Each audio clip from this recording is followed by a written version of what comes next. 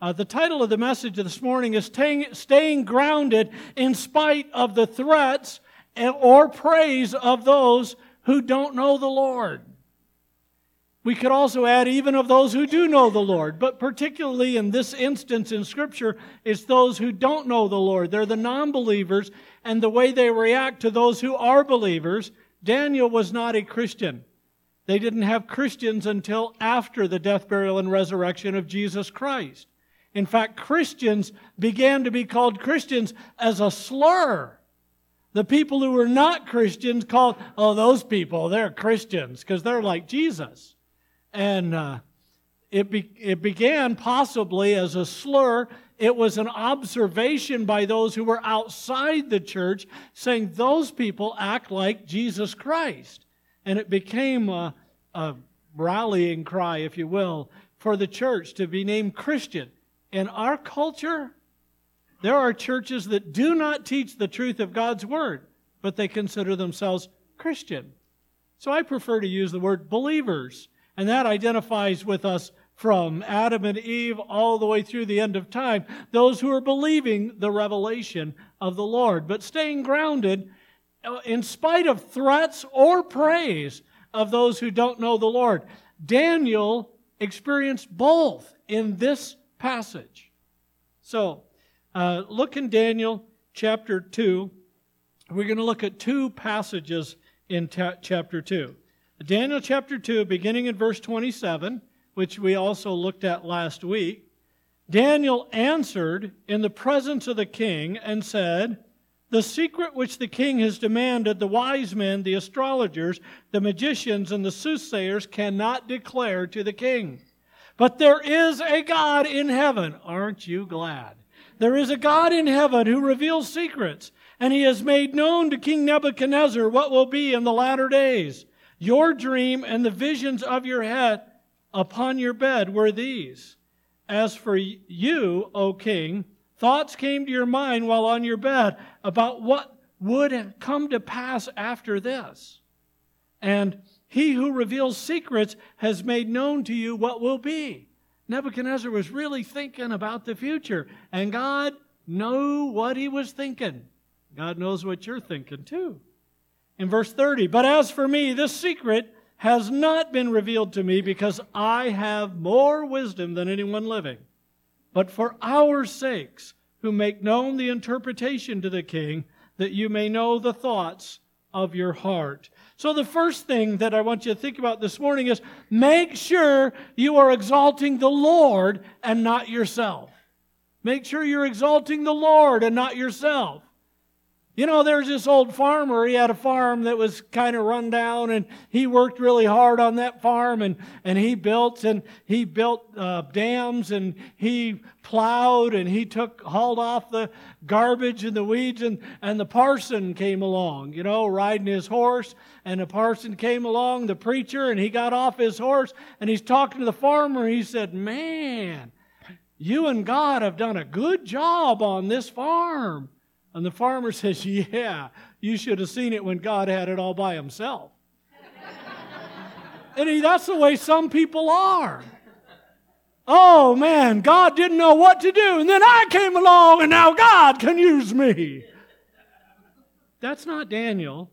That's not biblical. That's not believing in who God really is. If we see the awesomeness of God, we look pretty small. Daniel reveals the revealer. Did you ever see The Wizard of Oz? And what was the wizard? It was just this little guy back behind the curtain pulling some levers. And we try and do that. We try and have this big, impressive image. Some people do that.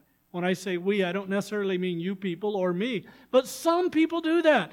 And we have seen, haven't we, within the last couple of months, all kinds of noted people, politicians, entertainers, even those involved in Christian service, have toppled because they had an outward facade, but they were behaving badly.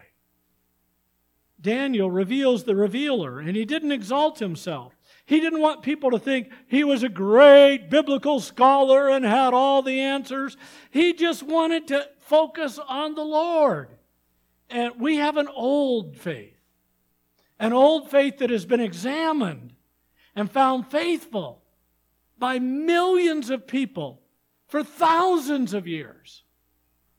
So if somebody comes along and they got something new, they got something all figured out, they can get followers, they can sell books, but they're not exalting the Lord, they're exalting themselves. You need to memorize this phrase. God chooses to use you, only change it to me, to put your name in there. God chooses to use you not because you are amazing, but because He is gracious. He chooses to use you. And personally, He has angels at His disposal. I'm amazed He chooses us, aren't you? But we were created in His image. Angels were not. And God honors that creation of mankind in His image and gives us a tremendous opportunity. Even the most genius of geniuses is dwarfed by the knowledge, wisdom, love, understanding of God. Daniel understood and appreciated his personal limitations. God didn't give me this wisdom because I'm wonderful. God gave it to me because God is wonderful. He understands the deepest mysteries. In fact, I mentioned if you have a new understanding, be very careful. I have a pastor friend. We've been friends for a long time. We have agreed in doctrine for a long time. And he just announced this month that he has changed his doctrine in one area. And I talked to him and about it. I don't agree with the decision he's made, but it's a problem in a lot of churches. Jim Reeves and I have been in churches in Arizona that were in absolute agreement with our church. And then the pastor started moving things. And now they're not. And I can name 3 separate churches, now possibly a 4th, where that has taken place. So, stick to the Word of God. We have an ancient truth. God's not using us because we are awesome. God's using us because He is awesome and gracious and forgiving and loving. Jude challenges believers to earnestly contend for the faith that was once delivered to the saints. It was once delivered, and we keep teaching it, and we keep following it, and all kinds of new faiths come up. Years ago, there was a guy who wrote a book on why the Lord was going to come back in, when was it, April 1980.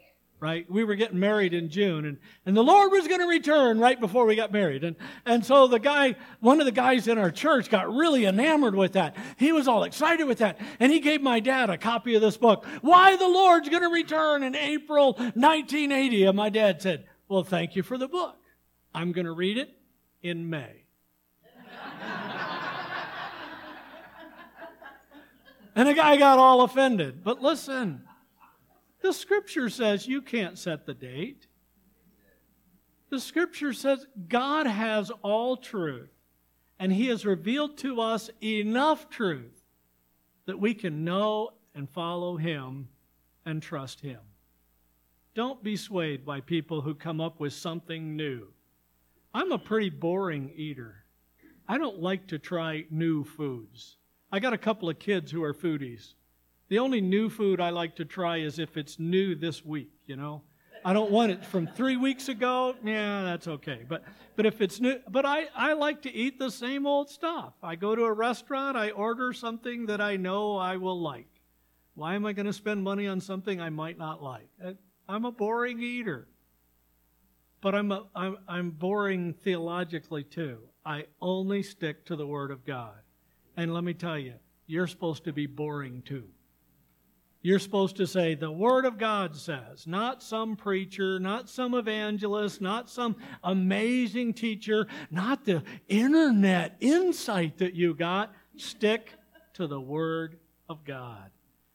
There's a lot of false doctrine out there. Don't get people to follow you. Don't you get swept up in following them. Daniel trusts the heart of God. Daniel follows God. Daniel knows that God cares about humans. If you look in verse number 30, Daniel said, "As for me, the secret has not been revealed to me because I have more wisdom than anyone living." Daniel understands and appreciates his personal limitations, but then he said, it's for our sakes. God cares about people. God makes this known for our sakes, so that Daniel and Shadrach, Meshach, and Abednego, or Hananiah, Mishael, and Azariah, so they could all be spared from the edict of being put to death, as we saw last week and earlier in this chapter. The end of verse 30, God cares. God revealed it to Nebuchadnezzar so that he could understand a little bit of the future. God doesn't give us absolute insight into what's ahead, but He gives us enough so we have a flow we can long for, look for, trust Him. We don't know exactly what heaven's going to be like, but we know it's going to be great. It's going to be way better than it is here. So now jump down to the next part that we're going to look at this morning in verse 46. Then King Nebuchadnezzar fell on his face, prostrate before Daniel, and commanded that they should present an offering and incense to him. Here's the second thing. When people praise you, don't let it go to your head. Don't let it go to your head. I love what someone said. Don't believe your own press clippings. You're not as good as your fans think you are. You're not as bad as your critics think you are. I like that. Nebuchadnezzar was this rich, powerful, in his day, the most powerful person on the planet. He had as much authority as, you would say, the leader in England and France and Spain and all of Europe. All of those put together, all under the authority of one person. That's still less authority than Nebuchadnezzar had. He had authority over regions and territories in Asia and Asia Minor and Europe. He was a powerful king. And he fell on his face before Daniel. I wonder what the other guys thought. Because remember, another guy brought Daniel in there, and there were other guys witnessing this, and this proud, arrogant king falls on his face before Daniel. And in the New Testament, when somebody tried to worship Peter, what did Peter do? Don't do that. When they tried to worship Paul, no, don't do that. Daniel just lets this go. Because Daniel understands something. That Nebuchadnezzar is not responding to Daniel, he's responding to God. And he is overwhelmed by God. Daniel just totally ignores what Nebuchadnezzar's doing. Daniel doesn't say, yes, somebody finally sees my brilliance. He's at my feet. Can you polish the sandal straps while you're down there? Daniel does not do that. He just ignores it. He goes on as if it didn't even happen because he knows the heart of Nebuchadnezzar is not worshiping Daniel. He's not really even worshiping God yet, but he's getting closer. He's just overwhelmed by this knowledge. And Daniel did not compare himself to other people. He compared himself to God. Compared to other people, sometimes we look pretty good. There's some messed up people out there. Have you noticed that? Aren't you glad none of them are here today? Yeah, and there's some messed up people. And by the way, I'd love to have some of them here today so they could come and know the Lord. We need to be welcoming to those who are messed up. Church is supposed to be a hospital for hurting people. And so, Daniel, he recognizes that he's following God. And this little thing that Nebuchadnezzar's doing, it's nothing. And he just ignores it. He realized that Nebuchadnezzar was really in awe of God. Look at verse 47. The king answered Daniel and said, "Truly your God is the God of gods, the Lord of lords, Lord of kings, and revealer of secrets, since you could reveal this secret." Daniel knew that Nebuchadnezzar was in awe of God. Daniel is just God's representative. So he wasn't overwhelmed by what Nebuchadnezzar did. He just ignored it. And he knew the interpretation was sure because God had given it to him. He had confidence in God and not himself. I have a little quiz time today. Are you humble like Daniel or arrogant like Nebuchadnezzar? We're going to call them Danny and Nebi just for this, okay? And listen, it's okay if you feel one of these addresses you, but don't leap to your feet. You know, I mean, if you stand up and say you're arrogant like Nebuchadnezzar, that might be embarrassing. If you stand up and say you're humble like Daniel, well, you're not humble because you're standing up to get recognized, okay? It's like the church that gave a guy a medallion for being the most humble man in the church. A month later, they took it away because he kept wearing it. Oh. Some of you will get that later. Here's the quiz. Are you arrogant or humble? And let me tell you, sometimes there's a very fine line between the two. We're trying to be humble, and we end up being arrogant. We think about ourselves too much. We think about others a little, not quite as often as we should, and maybe not with as much love and compassion as we should. So here's the quiz. When you win some award or praise, do you want everyone to know about it? Or when you win some award or praise, do you appreciate the award, but you feel okay keeping it quiet? Which one's like Nebi? Which one's like Daniel? If you're like Nebi, you want everybody to know. Are you okay keeping it quiet? When a job or ministry goes well, do you want credit for what you did? That's like Nebi. Or do you take pleasure in doing things for the church or in ministry, not caring whether anyone notices or whether you get any credit? That's like Daniel. Do you call attention to yourself? Like Nebi. Have you watched little kids? What do they do? Look at this, look at this, look at this. Mommy, look at this. You know, it's kind of funny. One night in our house, one of the little grandkids was on the floor, and they wanted everybody in the room to acknowledge what they were doing, you know. Mommy, look. Grandma, look. Grandpa, look. The sibling, I don't remember which one of the two it was. Look. And we're all looking, and then she forgot what she was going to show us.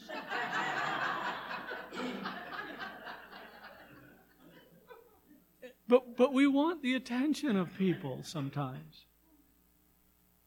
And we shouldn't. Do you call attention to yourself, or do you call attention to God? Now, I knew a pastor who said anytime anyone told him, thank you for a message that spoke to their heart or something like that, he would just say, it's from God. Yeah, but I love this description of preaching. I just heard it for the first time last month. I shared it with Benjamin. I thought it was great. Preaching is the spoken word explaining the written word to exalt the living word. I like that. And so, God bless you if the message helps. But it's not because I'm a genius. It's because God put it in His book. He put it there. And His Holy Spirit is speaking into your heart in a way I never could. And so rejoice in what God is doing. Here's another one. Do you try to get other people to do all the busy or messy work because you're needed for more important things? Or do you willingly do the extra dirty work that no one else wants to?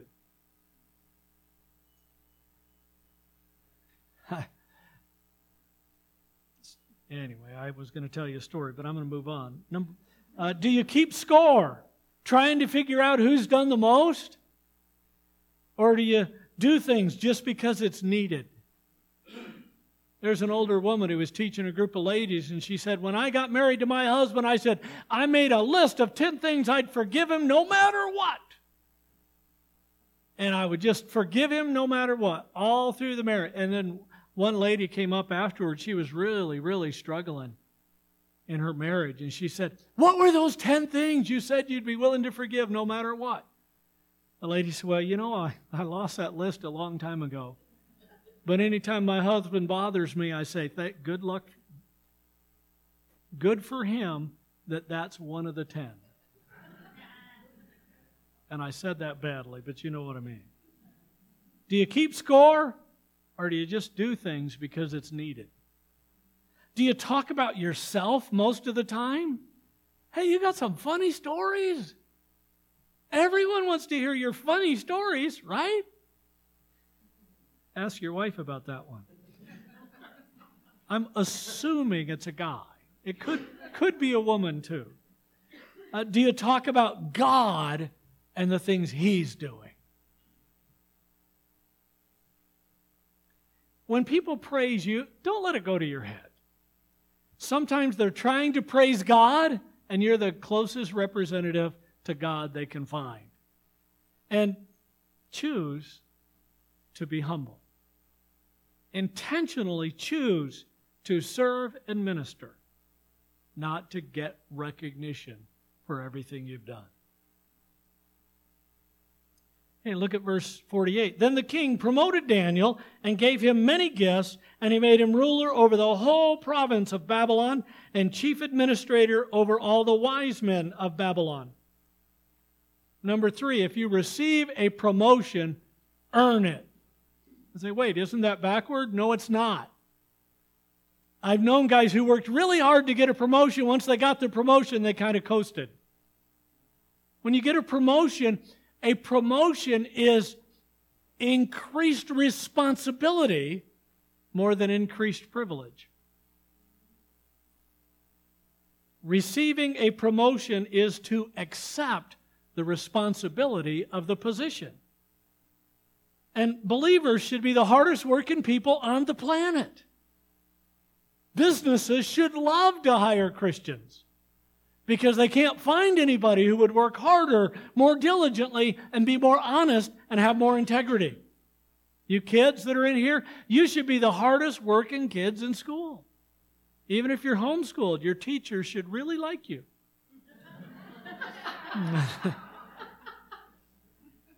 You should be the most obedient in the community because you have Christ. Daniel became one of the greatest political heroes, leaders in human history because he honored God with everything. And when he got a promotion, he earned it. He worked hard. He was a gifted administrator. He was faithful to his king. Even when the king was wrong, Daniel showed respect and served well. Later in this book, Daniel gets a revelation from God, and it's not favorable to the king.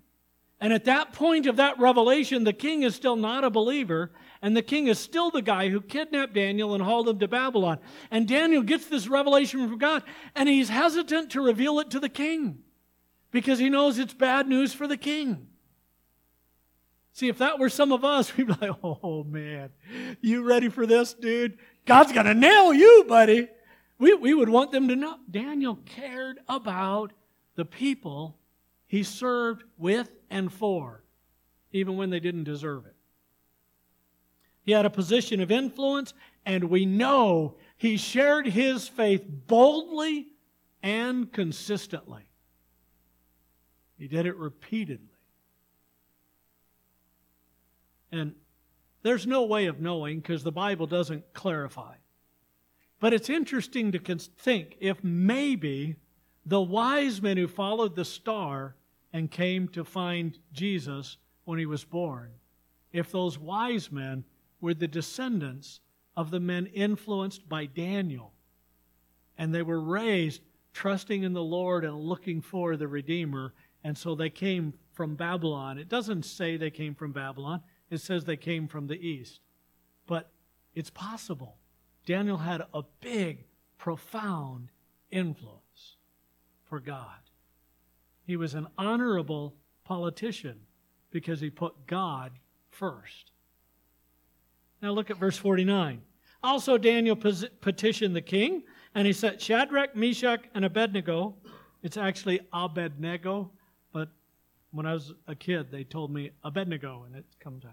Abednego over the affairs of the province of Babylon, but Daniel sat in the gate of the king. Number 4, if you know someone qualified to do the job, it's okay to recommend them, even if they're your family or your friends. It's okay to help your friends if they have the skill set to do the job. I think God hates nepotism more than we do. Nepotism is somebody who puts a relative or friend in a position they don't have the skill set to do the job. Yeah, in America too. It happens in corporate America all the time. Privately held company, guy builds it up, grows the company, turns it over to his son destroys the company. That story has gone over and over and over in America. I recommended Benjamin and Megan to work here at the church. Benjamin's my son, and he's taller than me. Megan's my daughter, and she's not taller than me. And that works well for both of them. So we have 3 people on staff at our church. I didn't hire Benjamin. I didn't hire Megan. I'm glad they work here. But I recommended them. Why? They had the skill set to do the job. In fact, I remember with one of the deacons, I sat down and I said, here's the skill set of what this person has. Here's the needs of what our church has. What do you think? He said, that's great. I said, there's one condition. He has the same last name I do. And the deacon said, well, try not to hold that against him. But they hired them. Why? The skill set. That's what we need. We don't need people who get hired because they're related to me or friends of mine. I can't even get a missionary hired, supported in this church because they're my friend. The mission team has to recommend them. The ministry leadership team has to recommend them. The church has to vote on them before they get any support. So we do support. Some of the missionaries we support are friends of mine. But we support them because the church made that decision, not me. And I recommended Benjamin. He works full-time, combination between ministries coordinator and also doing janitorial. Megan works 1 or 2 days a week as our administrative assistant. They do a great job. They make life easier for me, for the other leaders, for all the folks in the church, and it's a blessing to have them working in that way. They wouldn't be working if they were my kids and didn't have the skills. They wouldn't be working if the deacon said, no, we want to hire somebody else. So, and Benjamin and Megan will tell you, and even Sherry Miller, who worked here for many years, they will tell you that sometimes I am more demanding than I am understanding. And they're doing it because they love the Lord and they love the church. So it's okay to get a job, to help a friend get a job. It's okay to recommend a friend for something. But if you have a friend that you know is lazy, and he or she comes to you and asks if you can recommend them for a job, you need to be honest and say, no, I can't. Well, I could get you a job, except that I can't recommend you because you're not as diligent as you should be. That sounds better than lazy, doesn't it? But don't push somebody because they're a relative. And don't invest in somebody because they're a relative. Follow the leading of the Holy Spirit of God. Follow the Lord. But if you know somebody qualified, don't say, oh, I couldn't recommend them. They're my friend. If they're qualified, recommend them. See, what we need to do is we need to stay grounded in spite of the threats or praise of those who don't know the Lord. You and I are probably not going to be in a situation where God says, or the king says, I'm going to kill all the wise men of this region. Which, that'd be okay with me because I'm not one of the wise men. But I mean, I'm just kidding. It wouldn't be okay with me. But God's probably not going to say, I'm going to kill, or a king is probably not going to say, if you don't do what I want you to do, I'm going to kill every man between 40 and 60. If he did, we can't let it overwhelm us. There are Christians who, in the face of threats, they turn away from their Lord. I had a video on one of my old computers, and I lost it. The computer broke. I lost the video. I haven't lost it yet.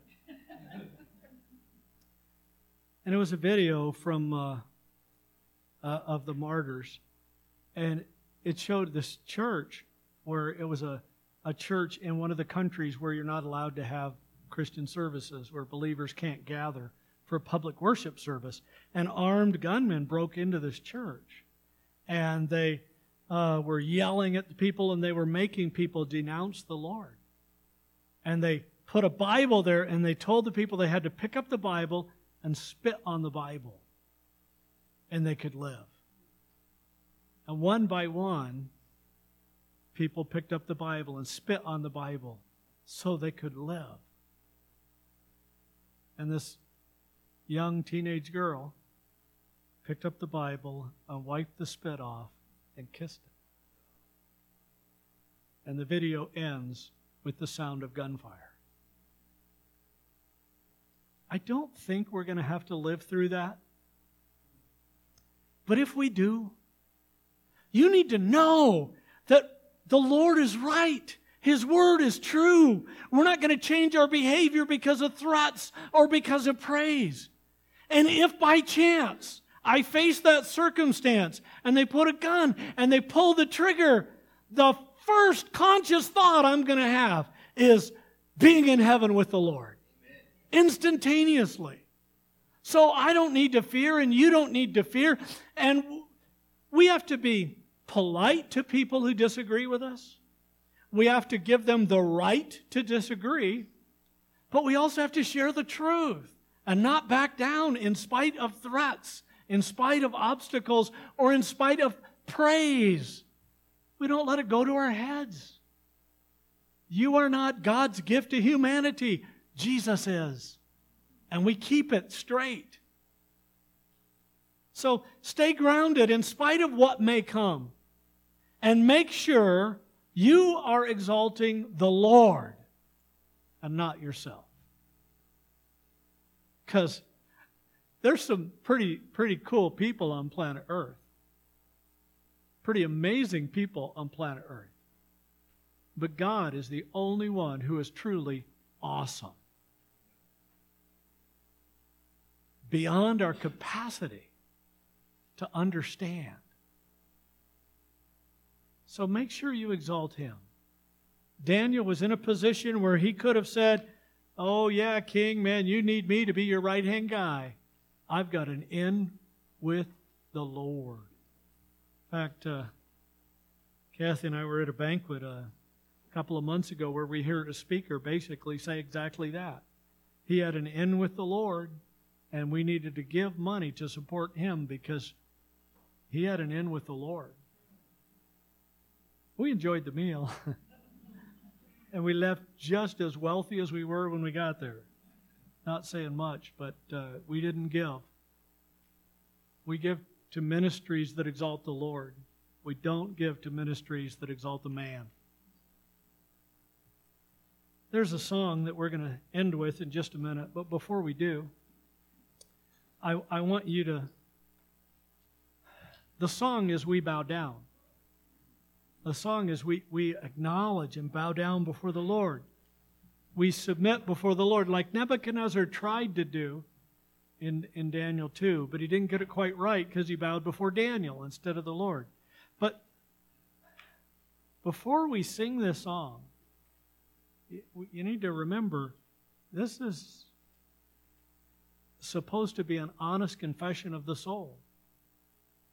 So if you're not going to follow the Lord, you're not going to pursue Him, you're not going to try and exalt Him, then it would be wrong for you to sing.